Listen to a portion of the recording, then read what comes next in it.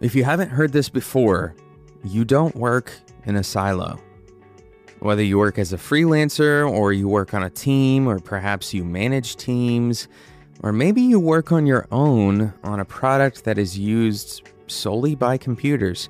Believe it or not, even you have to work with people. Because here's the reality. Your future self is kind of a different person than your current self.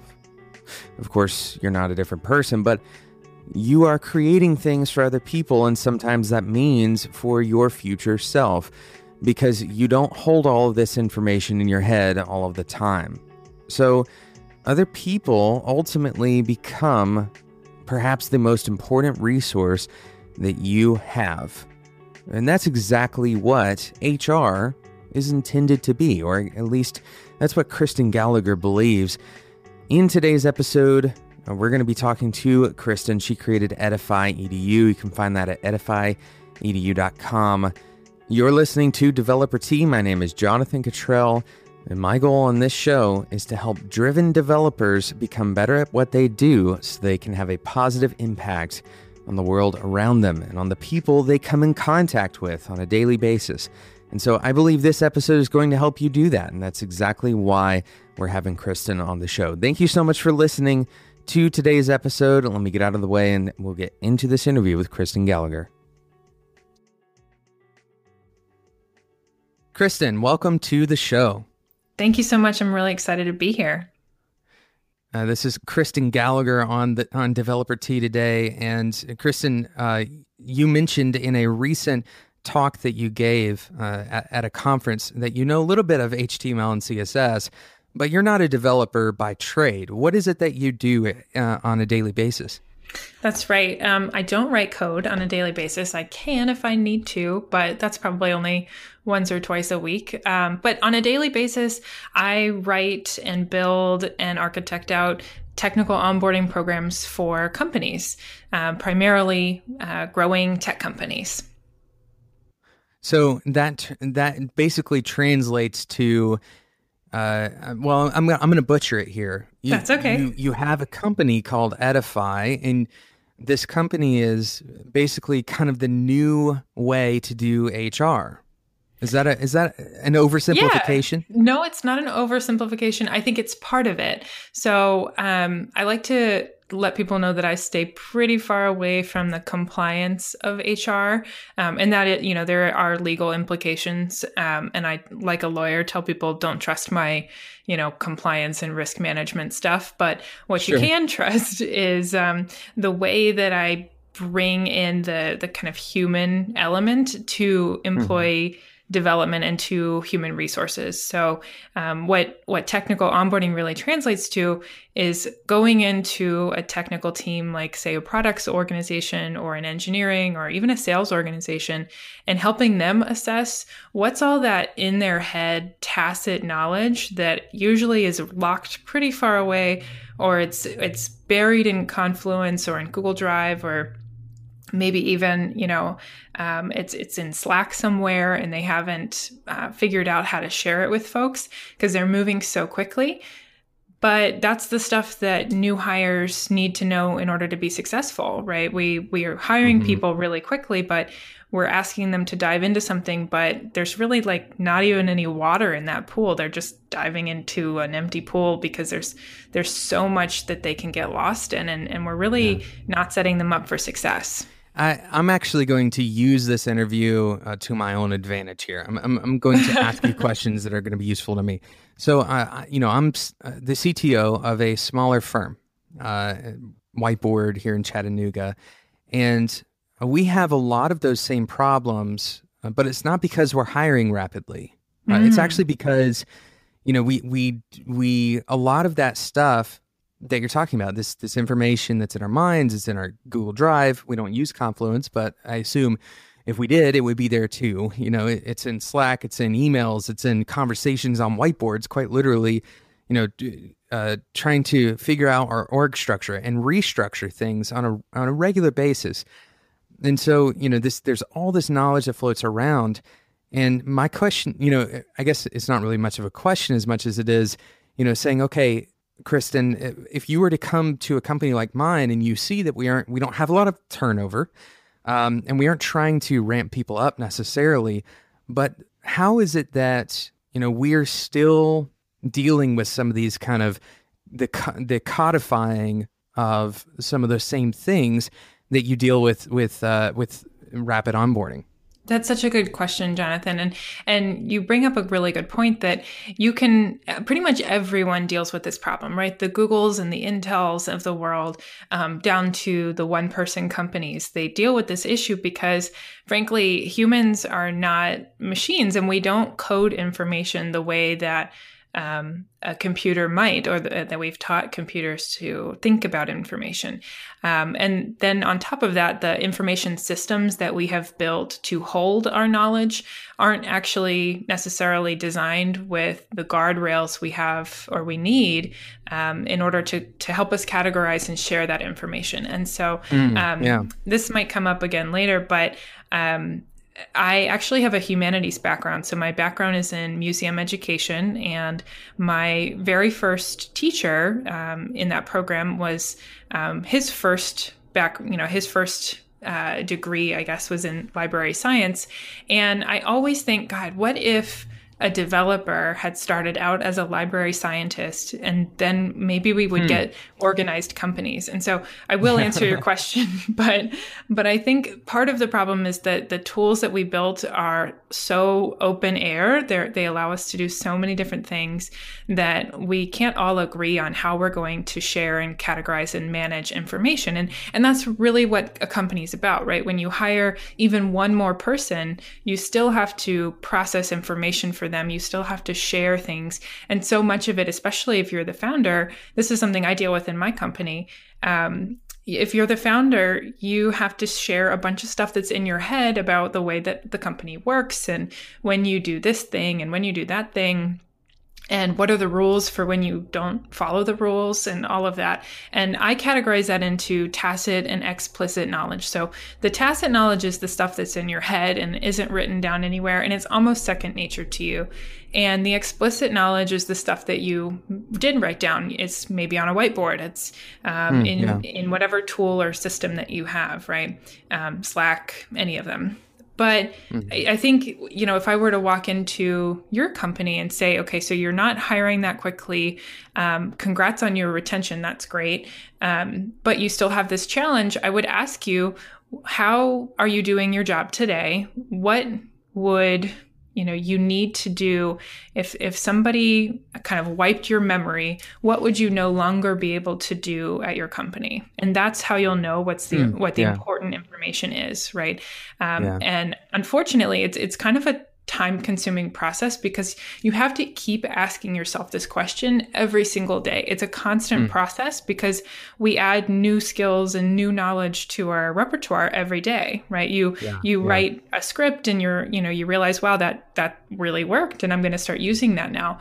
But or you learn what the error was and you don't ever repeat that error again. So we have to decide what kind of information we're going to codify and what warrants writing down, and how quickly something's going to change too, because we want to be mindful that our companies are changing quickly, technologies are changing quickly. So you don't want to build precious things, things that take a lot of time to maintain. That's not what we're going for. We're going for, easy ways to share information. And frankly, I don't care if you just took pictures of your whiteboards and you ordered them and then you put them into a Google slide deck, and that's how you onboarded new hires.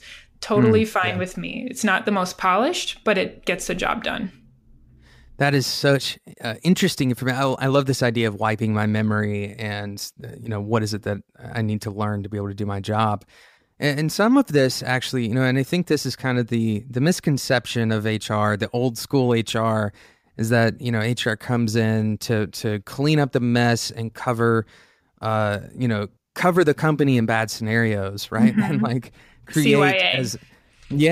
And create as much of it like a smooth process for new people coming in, and a smooth process for people who need severance, right? And like the ins and outs, all of that is HR. But the reality is, a lot of this stuff, especially certainly for our agency, I don't know especially necessarily, but certainly for Whiteboard, a lot of the things that you're talking about are greatly influenced by our business model, right? They're greatly influenced by values that we hold as a company. For example, we don't really codify every single language that you need to know to be able to work at Whiteboard, right? We don't have that's not something that we've created, a prescription for, because so many things are changing so often, and by the time we've created that prescription, the prescription needs to be rewritten, right?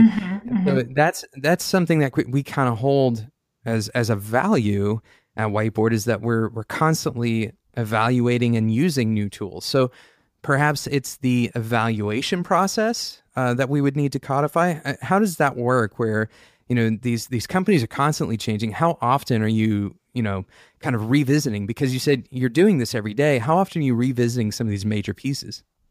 It's a really good question. I really recommend that people put in perpetuity a note on their calendar, an actual a session with their fellow managers or themselves if they're the only person. But it becomes more imperative to do it as your company grows, every quarter, and sit down and go through what you have developed for your onboarding. And I do something with companies called a touch point matrix, and it identifies, it's really just a spreadsheet. It's not fancy at all. And line by line, we identify all of the things that a new hire in a specific group would need to know to be successful. And that's the document that we update every quarter. So they've just got it on their calendar. They follow it. They know the way to do it. And there are different columns in that document that allow it to be really easily updated. So you've got a column that says, something like parent knowledge. So for example, let's just pick something like professional expectations. So within professional expectations, you might have an expectation that your new hires need to be on pager duty. And within that, they need to know exactly what the process for pager duty is. How do I escalate something? Or what do I do when no one's answering the phone? Or what do I do in this case, right? But maybe that changed last month, and, we're not doing the same escalation path, or the SLA is different now. So let's go ahead and update that, right? And the other way that you can have things updated is you can build even a really simple onboarding plan for your new hire, like a one-page onboarding plan. And one of the things you can have in there for the new hire to do is go through documentation and flag what looks confusing or flag what looks outdated, because they've got fresh eyes, right? And they can say, so I was just in that stand-up and they said that this was the process, but this, piece of documentation we have says it's this. So can I go ahead and update that? And that's a really easy fix. It's super important. I want to kind of hover over that for a second, because you said something that I think a lot of companies take for granted, is the value of the new. And we want to rush past that and get to, we're just trying to get you experienced so that you can become valuable. And unfortunately, if you're a company that's doing that kind of thing, if you're trying to move as quickly as you can, and pushing one of your new employees past their questions, right, and just kind of pacifying them to the point where they finally get it, right? This is way too common, unfortunately. It is. Then what you end up doing is, all of the value of that new, what you're saying, the fresh eyes, all of the value of kind of an unbiased perspective is pushed away. And instead you're trading it for, this kind of training approach rather than learning. And these are two different things. If you're training the employee, rather than learning from them, right? It needs to be both. Both things need to happen. Yeah. The employee has to learn. They have to ramp up. They have to understand new things about, their job that they didn't understand before they walked in the doors. That's one side of it. But the other side of it is, if you want to become better as a company, if you think that you've arrived and you've figured out HR and everything is done and you've wrapped it up, you put a bow on it, and you have no more work to do, then unfortunately you're going to get left behind in a lot of different ways, right? Oh, you are. This is something that's constantly changing. So I really love that you brought that point up, that new people, new fresh eyes, if you're not listening to them, and perhaps in ways that you're not listening to your other employees, right? Your other employees have different biases and they have different perspectives, still important, but very different. So absolutely fantastic point there, Kristen. Yeah. I want to, you called something out that I really think is crucial, that there is a difference between learning and training. And we call it the T word, and we don't use the T word because you train a dog, right? And I don't want to train employees that way, right? I want to invite them into a process that makes sense for their learning pattern and the way that they're going to take in information. And exactly what you said, we want to design ways for them to engage that allow them to offer critique, offer insight, right? Because you went through this whole rigmarole of hiring them. You must think that they're valuable, right? And so you're totally right. We shouldn't, be ramping, we shouldn't be optimizing for the shortest possible time to productivity. We should be optimizing for them to share the expertise that they have to optimize the company together as a group. And we should be optimizing for sure for them to learn that information, but knowing too that we lose the value of a new person if we sort of acculturate them completely. Today's episode is sponsored by Linode. Imagine that you're doing your budget and you run across a line item that costs you $5 a month. What would you expect to get for $5 a month? Typically, the answer is not much, right? There's almost nothing that I can get for $5 a month, but Linode is breaking that mold for you today. You can get a 1 gigabyte Linux server for $5 a month. This is by far the best deal that I've been able to find, at least on the internet. In terms of dollar per gigabyte of RAM, Linode is at the top of the game. So not only can you get a 1 gigabyte of RAM server for $5 a month, they also have high memory plans, and these are even better dollar per gigabyte ratios. You can get 16 gigabytes of memory for only $60 a month. And of course, Linode also offers a $10 a month plan that's 2 gigabytes of RAM, and that's probably suitable for most applications, most web applications that you're going to build, especially in a startup phase. In the early days, you're probably not going to need to scale beyond something that requires more than 2 gigabytes of RAM. And on top of that, Linode's servers are built on Intel E5 processors, which means they're very fast, and they have internal networking between these servers. It's built on a 200 gigabit internal network. So you could spin up, let's say, 2 or 3 Linode boxes that are connected to each other. They're all built on Intel E5, and you get 6 gigabytes of RAM, for example, across the whole thing. But you also get the ability to do node balancing, and you can use Linode's built-in services for that as well. They have a node balancing service. So all of this stuff is incredibly affordable, and on top of that, Linode has incredible customer service. You can even get access to 24/7 customer service. That's something that Linode prides themselves on. Tons of stuff here for you as a developer, and that Linode supports developers because they've been supporting Developer T for a long time. They're part of the reason that you're able to get these episodes 3 times a week so consistently, because Linode is helping us keep this thing running. So go and check out what Linode has to offer. They're going to give you $20 worth of credit towards any of these services. Head over to spec.fm/Linode and use the code DeveloperT2017 if you want to get $20 worth of credit for free. Thanks again to Linode for sponsoring today's episode of Developer T. I'm trying to think of companies that do this, and the thing that comes to mind over and over is, my dad was in the military, and military culture is that, but it's partially, it's not intended to operate the same way that a company is. And I think we have this wrong, and perhaps it's built by our education system, or there's a variety of things that kind of put this in our minds that it's our job to kind of create workers, right? Right.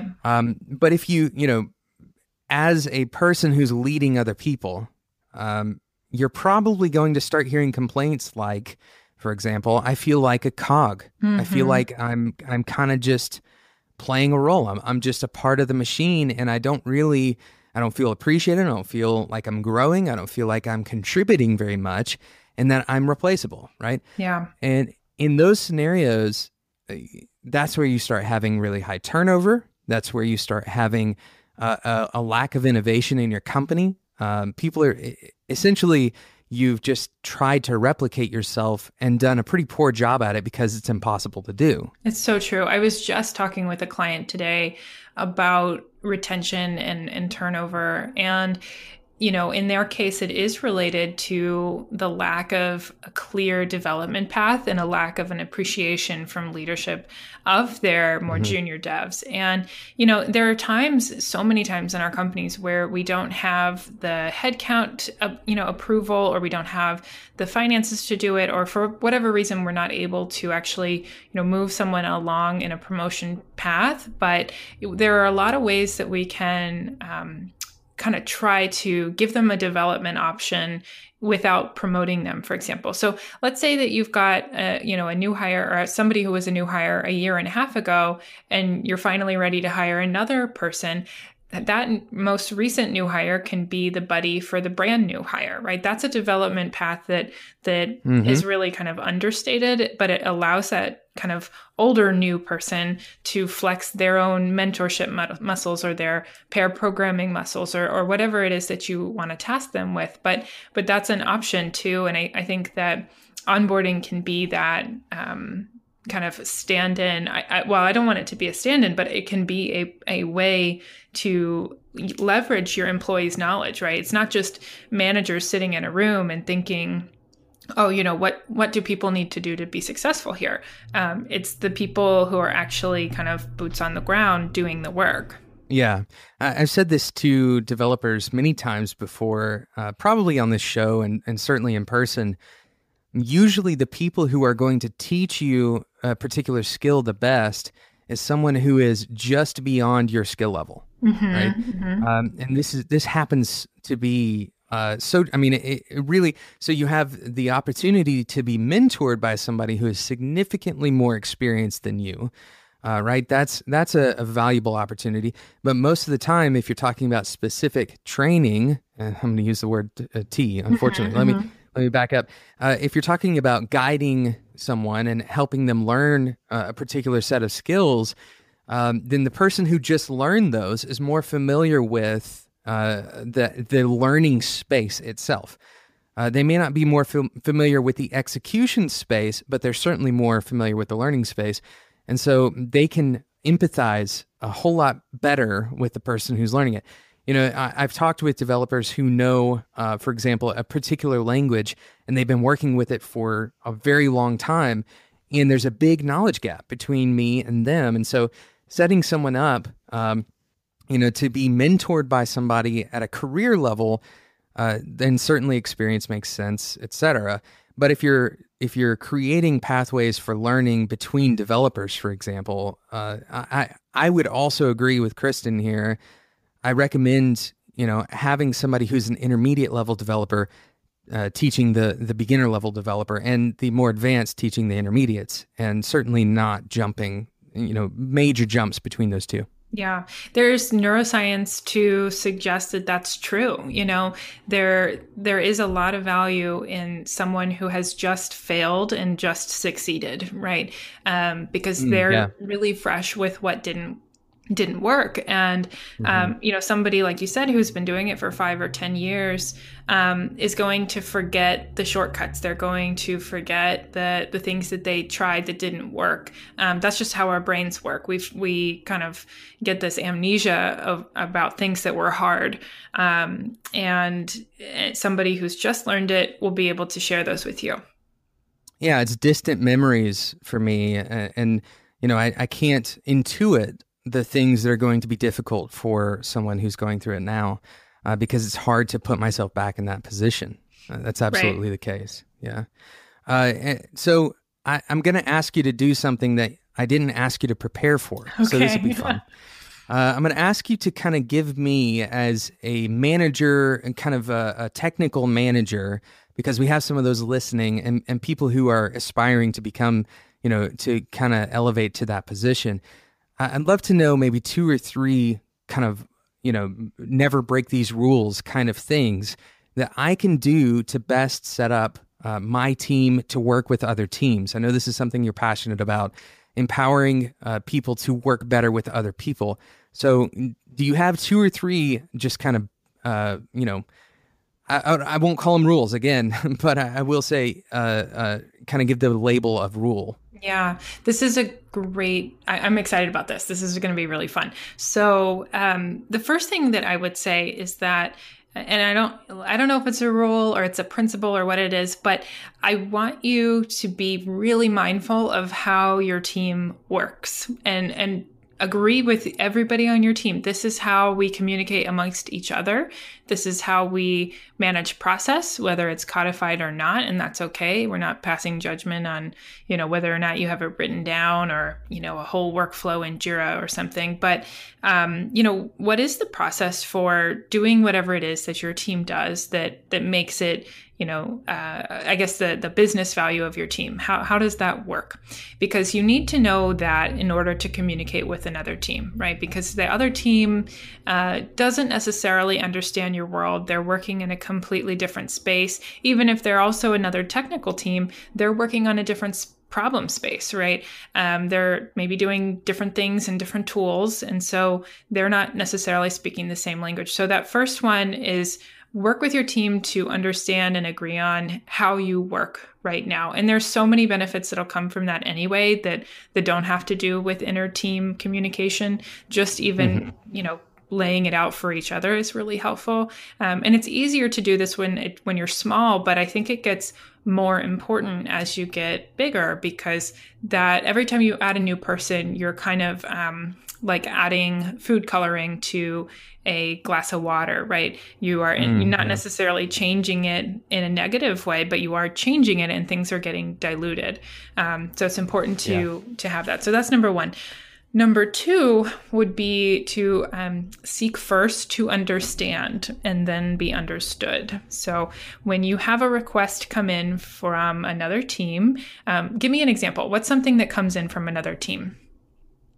That's a great question. So just today we had a major unforeseen kind of software bug, and the request came down kind of from a more of an executive level because it's an urgent issue, and so we need this to be fixed as soon as possible. Kind of an all hands on deck kind of thing. Okay, so I'm going to interpret all hands on deck to mean that multiple teams had to work together to get this fixed. Is that right?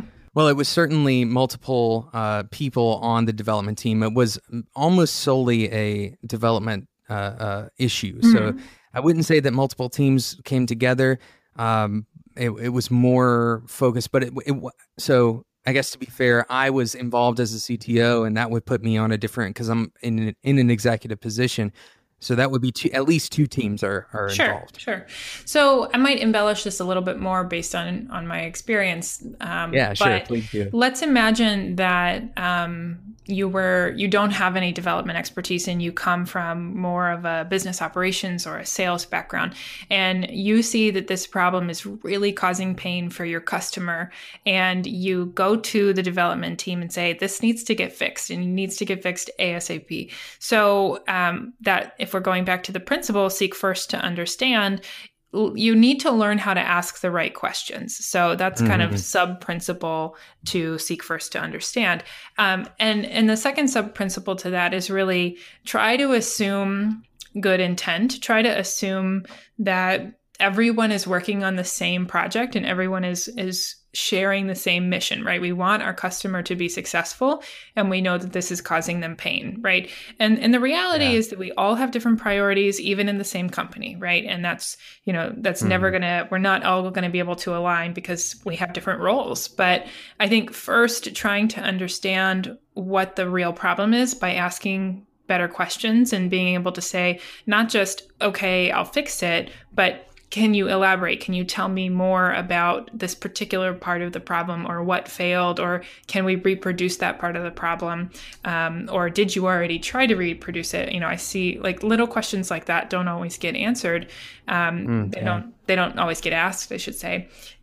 So you're asking better questions, and then you're assuming that we all want to work together to fix this problem, because I think we can get really emotional, especially if we're tied to something that that's happening, right? So let's pretend that I wrote the code that broke. Well, that's going to maybe make me feel uncomfortable in some way, at the very minimum.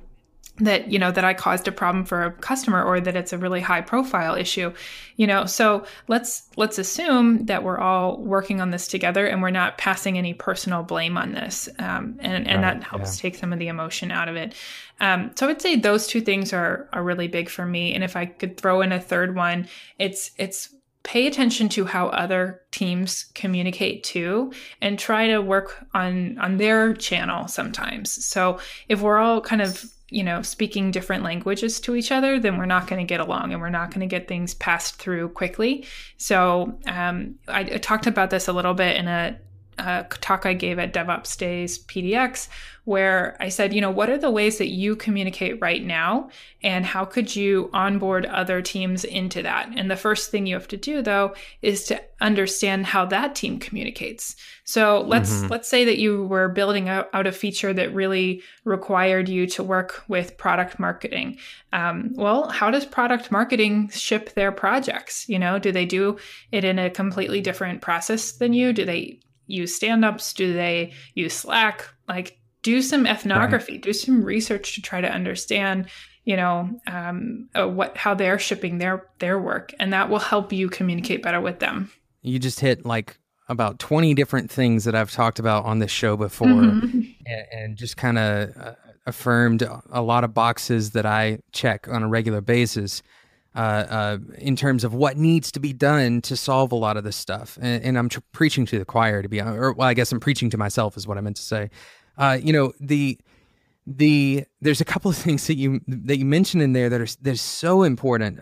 One of the things I did a couple of episodes on this, the traits of a great developer. And one of them is becoming a communications expert. Yes. Yeah. Okay. So actually studying the various models of communications. And this is so important because developers so often, and not just developers, people in general.